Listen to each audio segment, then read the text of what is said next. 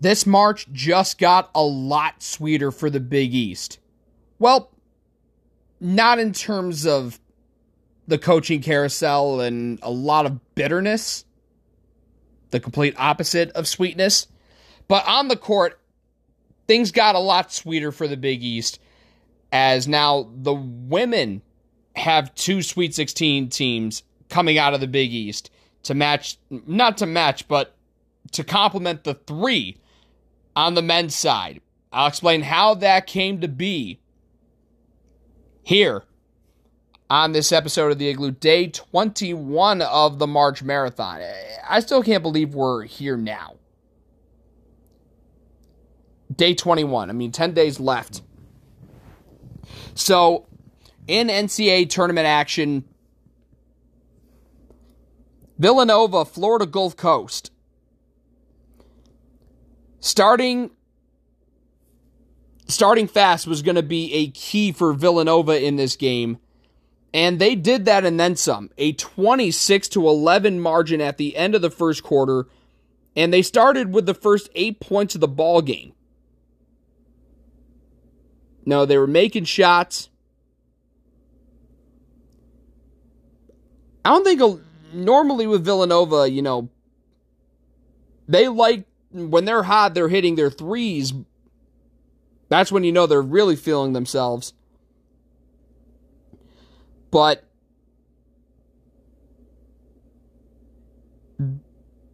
they only had 2 threes in the first quarter. Brooke Mullen and Lucy Olson went back-to-back. Maddie Siegrist was solid in the first half with 12 points, but FGCU got it down to 6 heading into the locker room at 39-33. Maddie only had 12, but Lucy Olson had 12, and that was a bit of a difference maker. And then the third quarter, they really put the clamps down on the Eagles while also reestablishing their offensive dominance with 26 points in the third quarter to match their first quarter total. And Villanova, at that point, they had raced out to a pretty comfortable lead at 65-49. Although FGCU, they got some points at the end of the quarter. I think they ended the quarter, It was 8-6 in the final minute and a half or so. Maddie Antonucci knocked down a 3 to cut down to 16. But Villanova put the clamps down defensively in the fourth quarter. Just 8 points allowed. Listen. They only had 11 in the fourth, but the 8 points, allowed in the fourth, a huge difference maker as they got some big shots. Bella Runyon with a big 3. And the defense was phenomenal to hold a high-powered FGCU team to just 57 points and punch their ticket to the Sweet 16. Not only with Hall of Famer Jay Wright in attendance, but with their longtime and legendary head coach Harry Perretta also in attendance. Villanova heading to the Sweet 16 again for the first time in exactly 2 decades. 76-57. Maddie Siegrist, 19 in the second half alone, to finish with 31 points. 13 of 24 shooting. And that is now her 36th consecutive game with 20 or more.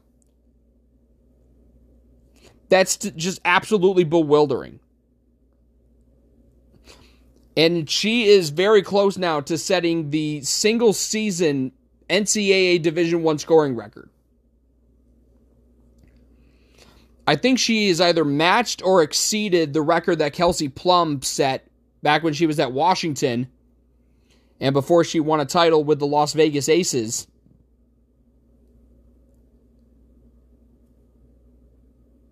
And I think the record for a single season also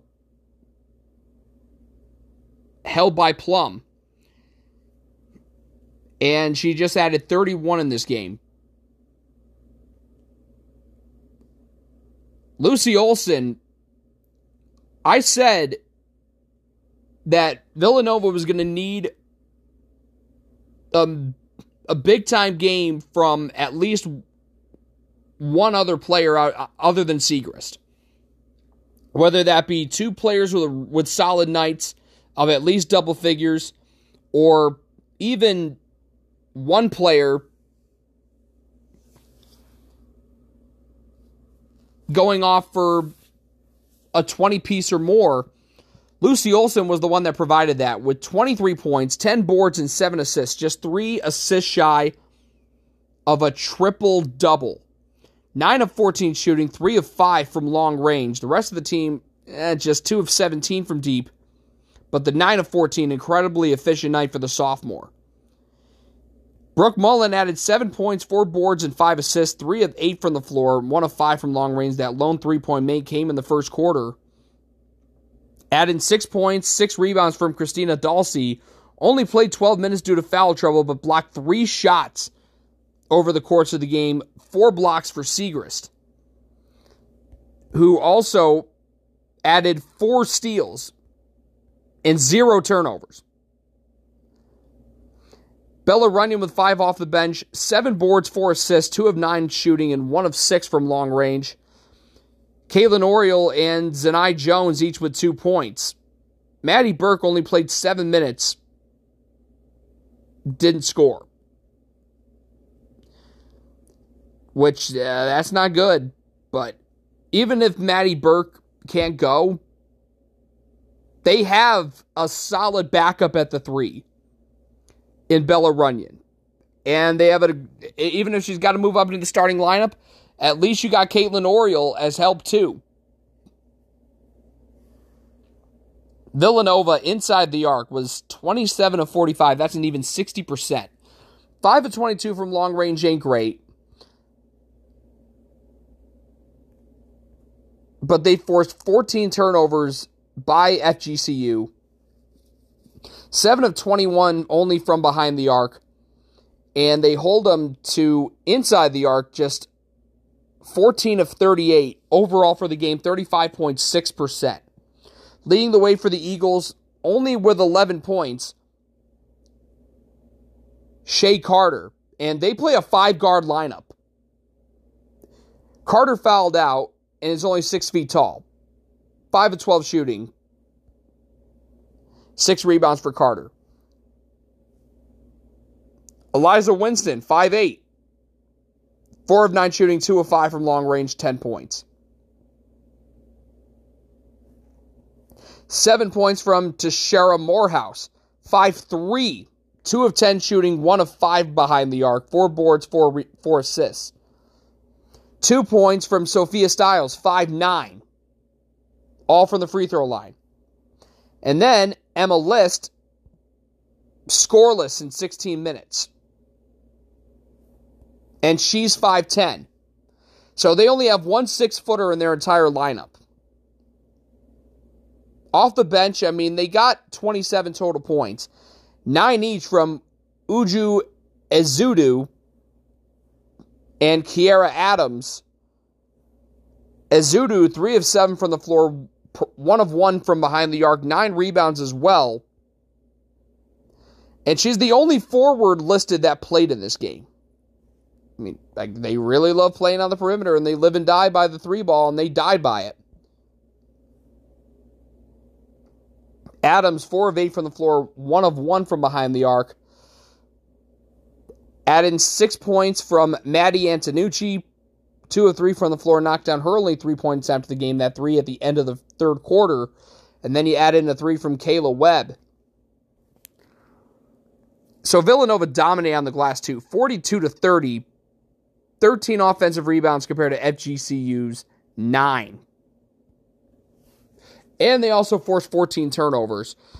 What a win for Villanova. And now they kind of lucked out in a way, because Indiana, the 1 seed in their region, got upset by 9th seeded Miami.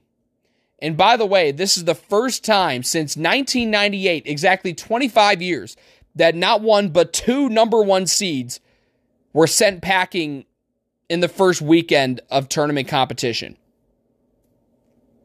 Stanford got knocked out on Sunday, and now last night, Miami takes out Indiana, so the number 4 and number 2 overall seeds, respectively, are out. So now Villanova in Greenville will take on Miami on Friday.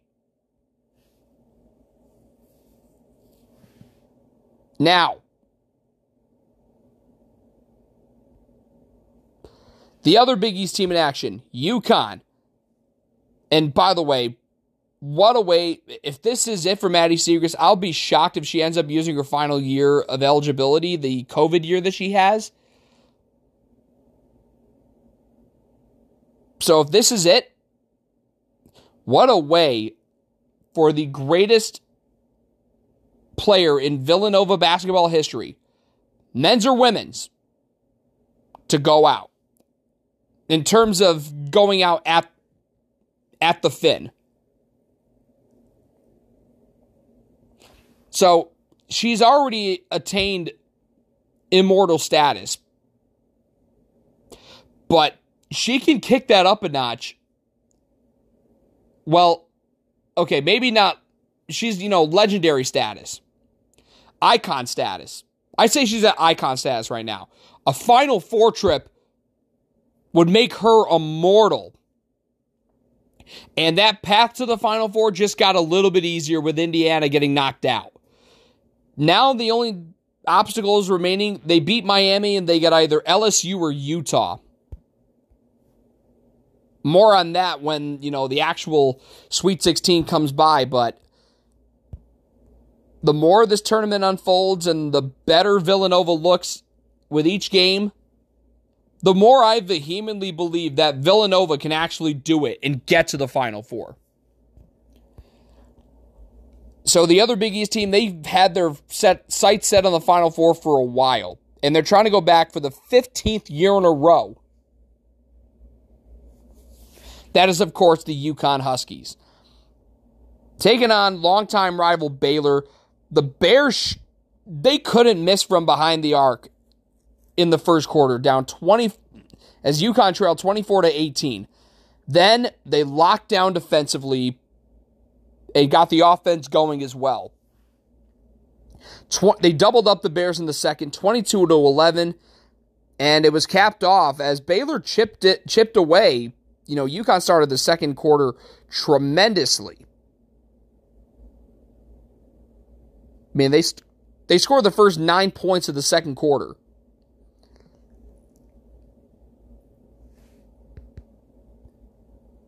And then UConn built the lead up to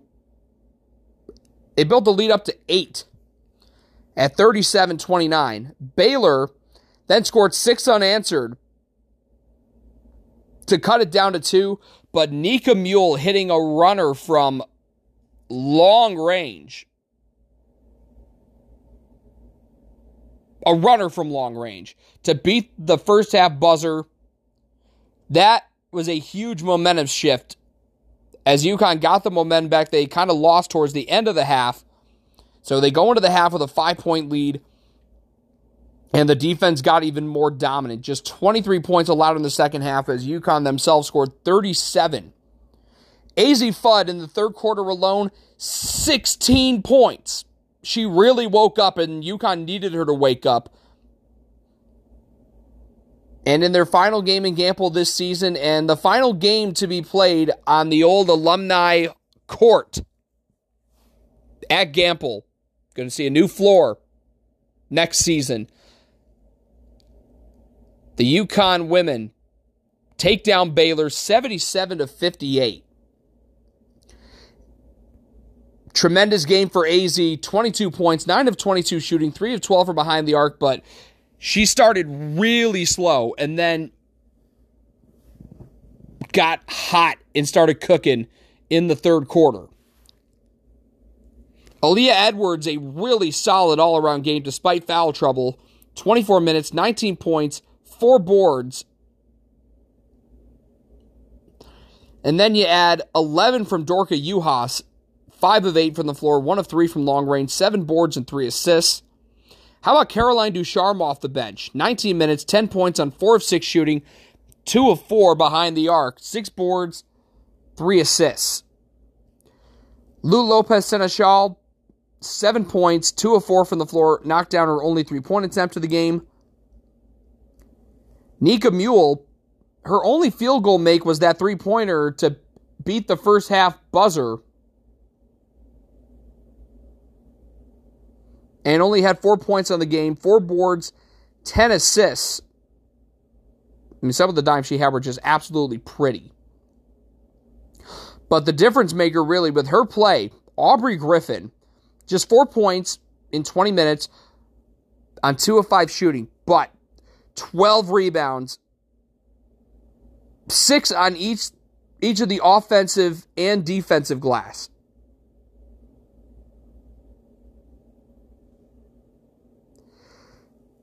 And Gino's quote after the game, I mean, it just downright hilarious. For such a low speaker, in terms of, like, he doesn't really inflect a lot on the mic. He talks very quietly. But I thought it was so funny in that voice, in that low voice of his. You know, with how often she's on the bike, she finished 3rd in the Tour de France. And she's on the bike so much that, like, I had to send carrier pigeons to get her into the game because the bike's that far away. But hey, she came off the bike, came off the bench, and made a huge difference by grabbing 12 rebounds, which was a game high. The Huskies, really efficient. Inside the arc, they were 24 of 39. 8 of 23 from behind the arc is pretty good. I mean, Baylor, some of the shots they were making from 3 were just ridiculous. They were 12 of 29. Inside the arc, again, UConn protected that paint so well, holding them just to just 9 of 32. That's well under 30% inside the arc. And doesn't help that Baylor was 4 of 8 from the charity stripe. UConn was 5 of 9. 15 turnovers, they got to patch that up. But other than that, they looked very good. As for Baylor, 15 to lead the way for Jamie Asbury, 5 of 12 from the floor, 4 of 8 behind the arc. 14 for Jaden Owens, 5 of 10 shooting and 4 of 6 from long range. Add in a dozen from Bella Fauntleroy. No relation to Kennedy, who, by the way, just a little side note, she's in the transfer portal while Georgetown searches for a new head coach. Anyways, Fauntleroy, 4 of 11 from the floor, 2 of 3 behind the arc. So those 3 scored 41 of their 58. 6 off the bench from Dariana Littlepage Buggs. That's a great name. 3 of 5 from the floor, 6 rebounds. 5 points for Sarah Andrews, who was a hideous 2 of 13 shooting and 1 of 8 from long range. And then 3 each from Caitlin Bickle, who was just 1 of 6 shooting, 8 boards, 4 assists. And they got a 3 from Jana Van Geitenbeek.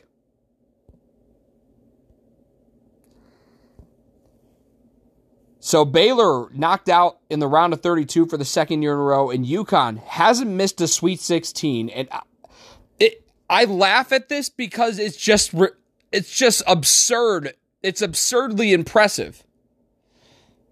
They haven't missed a Sweet 16 in 30 years. 30! I mean, it's comical. It's ridiculous. But that's just a testament to the kind of aura and just how incredible of a program UConn is. On a negative note, though, we shift gears to the WNIT. Seton Hall hosting Syracuse. And we learned the hard way why Syracuse realistically should have been the one hosting Seton Hall instead. Especially considering, Syracuse had the better record, but unfortunately, the Dome was unavailable because it's just really a lot of work to change from a basketball game, taking the court out to get it ready for lacrosse the next day. And Syracuse put the boots to Seton Hall. It was only 9-7 after one. Low-scoring game, but then Seton Hall got outscored 26-8. Daisha Fair had 15 points in the first half. Seton Hall had 15 points as a team in the first half.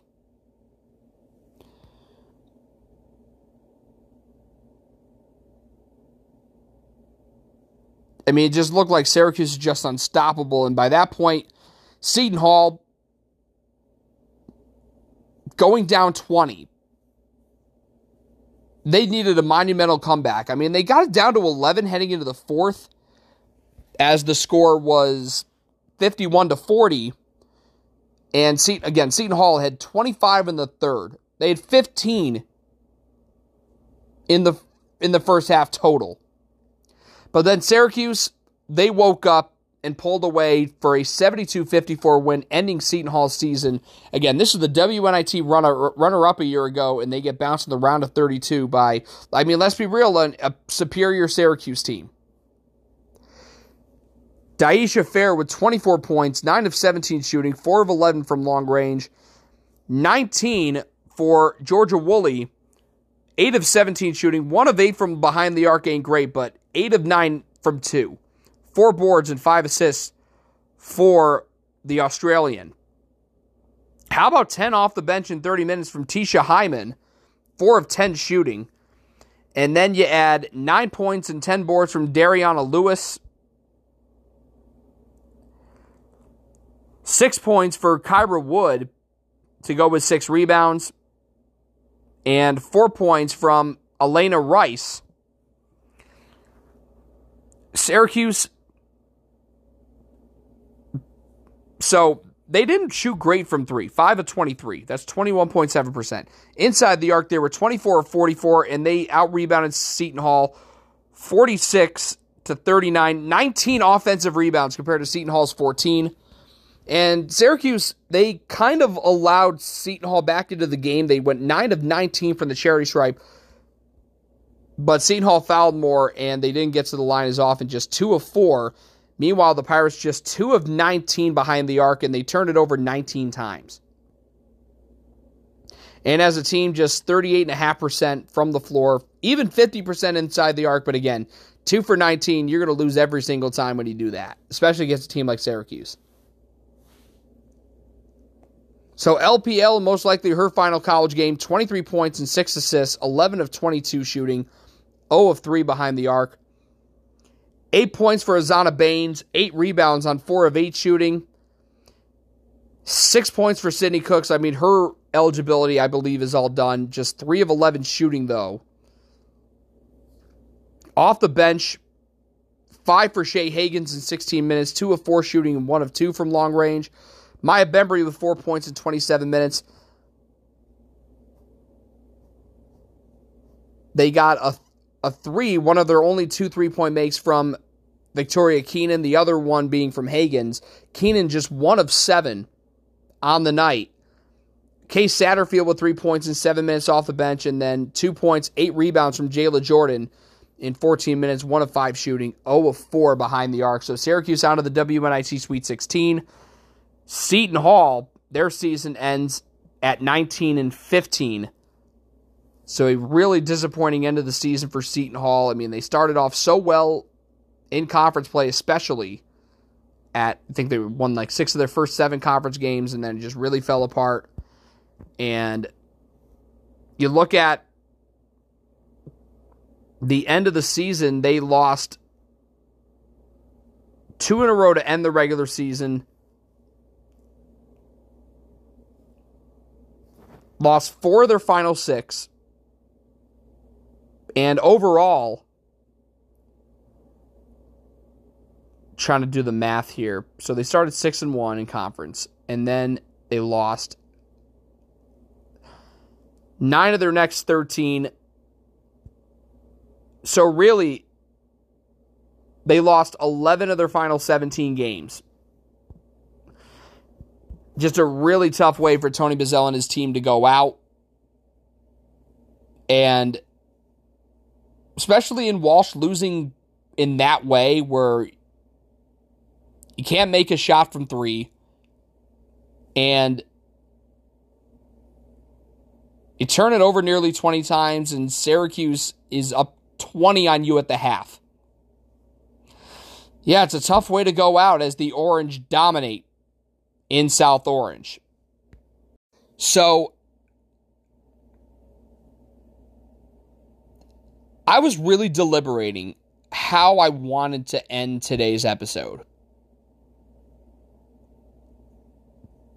I mean, I could go a lot of different ways. Specifically with the recent news of, obviously, Ed Cooley to Georgetown. And now you add in, well, I think now I got my answer, Rick Pitino to St. John's. I mean, we knew this was going to happen. I mean, the writing was on the wall. And now we get it. Pitino back in the Big East, now with his third Big East school. He was at Providence, took him to the Final Four in 87. And then he returned to the Big East with Louisville throughout their entire Big East tenure from 2005 to 2013.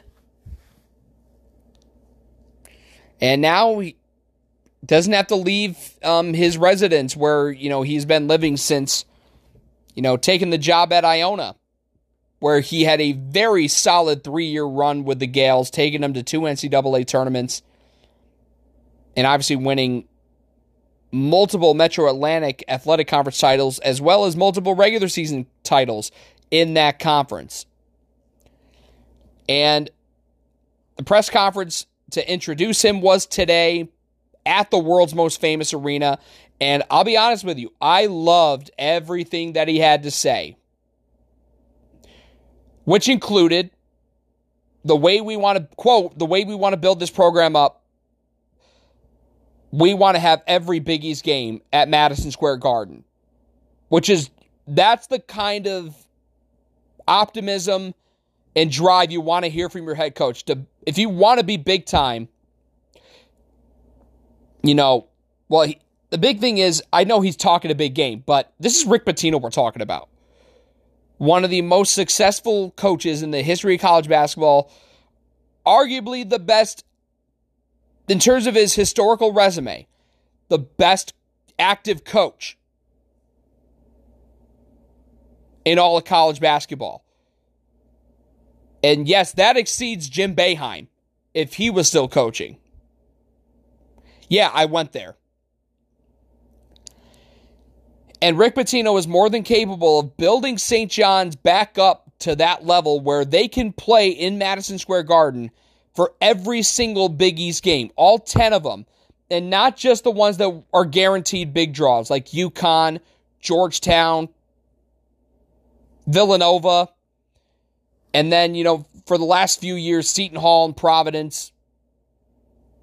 But hell, even making a big deal where the demand's going to be so much to see St. John's that Carnesecca is not going to be big enough. That they got to play teams like Butler and DePaul in the Garden.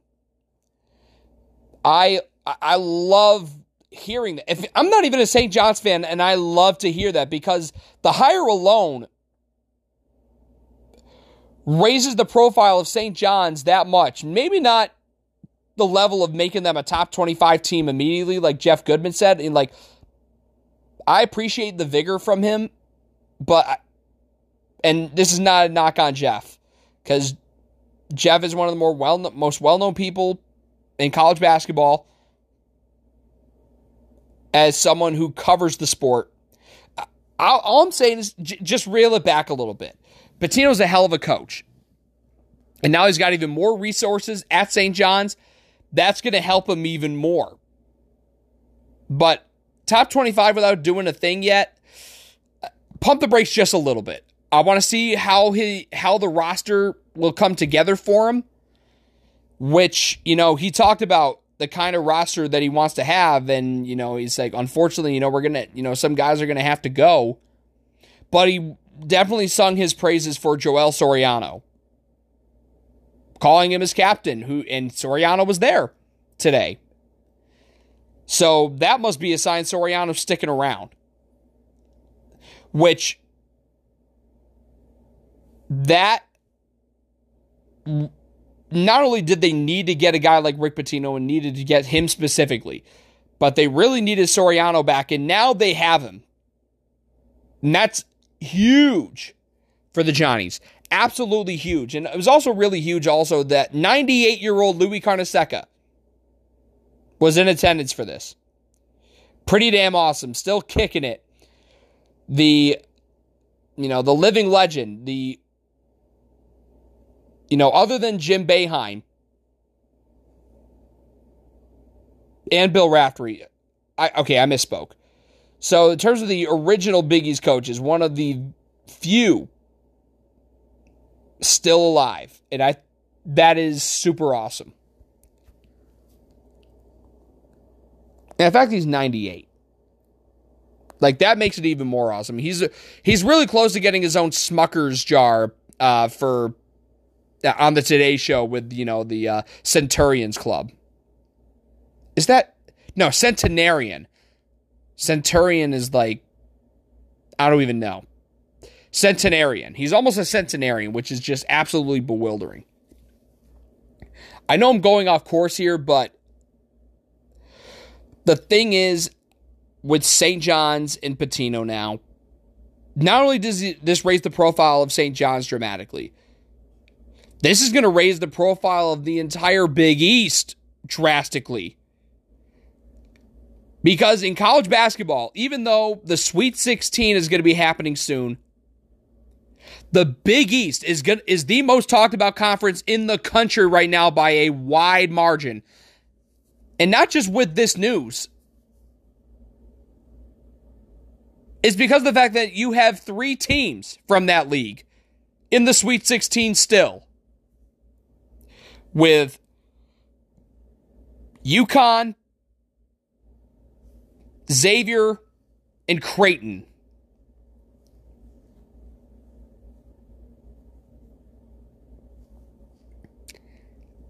So the Big East is winning on and off the court.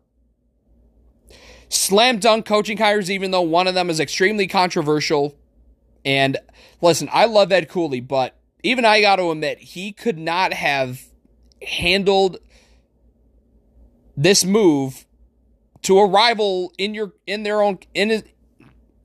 Big East, no less. He couldn't have handled that any worse. As much as I love Ed, listen, you're going to hear me. I'm going to call it like I see it. As much as I love Ed Cooley, in a constructive way, I will just say he did not handle that well whatsoever. In the same token, though, I think Providence fans, I just hope you hear this. Like, I understand your hatred for Ed now that he has betrayed you. I completely understand that. But just dial it back a little bit, because, like, I don't know, some of the epithets I've seen on Twitter have just been, just downright nasty, hateful. Like, I could handle, some of the things that were said, but listen, there were certain lines that were crossed from what I've seen that just made it not okay for me anymore. So, for Providence fans, listen, I understand your anger.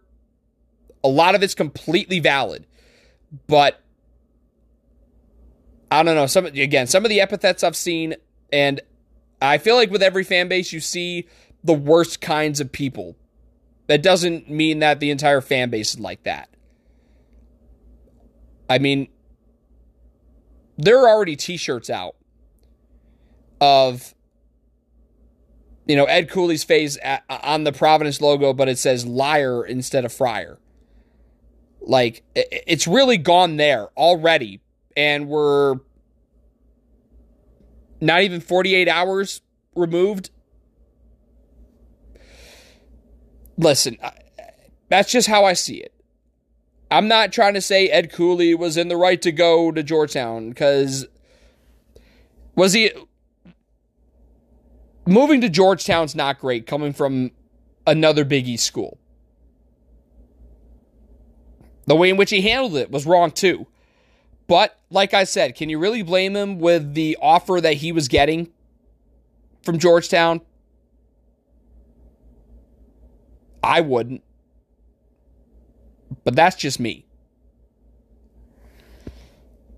So, again, I'm not trying to pick any sides here, because Georgetown fans, I can understand why they're really happy about this, because they're getting a hell of a coach.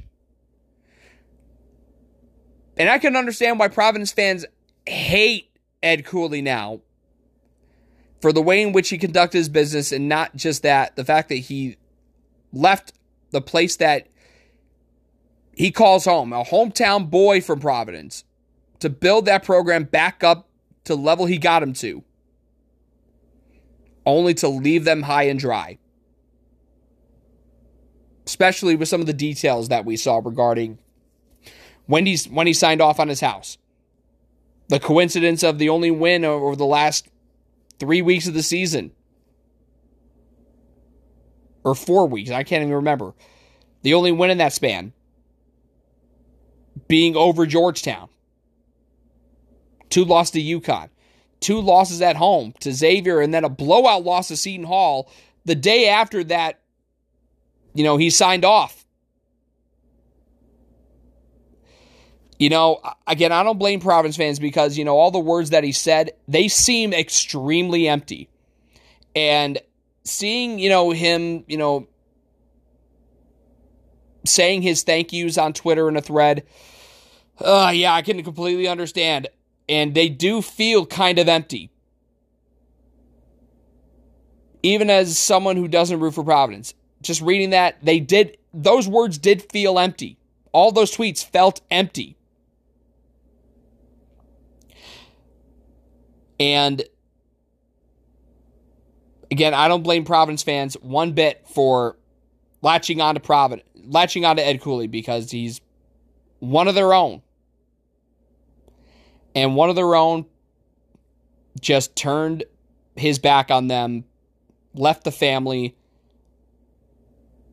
especially with the whole us, we together family friars. And for Providence fans, I think I'm doing a good job in terms of speaking for y'all. That 4th word, and now that 5th word, really that whole catchphrase, is pretty much null and void and never had any substance to it. I'm not saying it. I'm just saying that that's how these Providence fans feel. Just wanted to make that clear. Again, this is a very tough situation. And again, like I said, Georgetown Providence at the AMP is going to be an absolute war zone. And I don't really condone the idea of, make the meanest, nastiest signs that you could possibly make, and just make sure that Ed Cooley knows that we're disrespecting him, that we hate his guts. From an unbiased perspective, listen,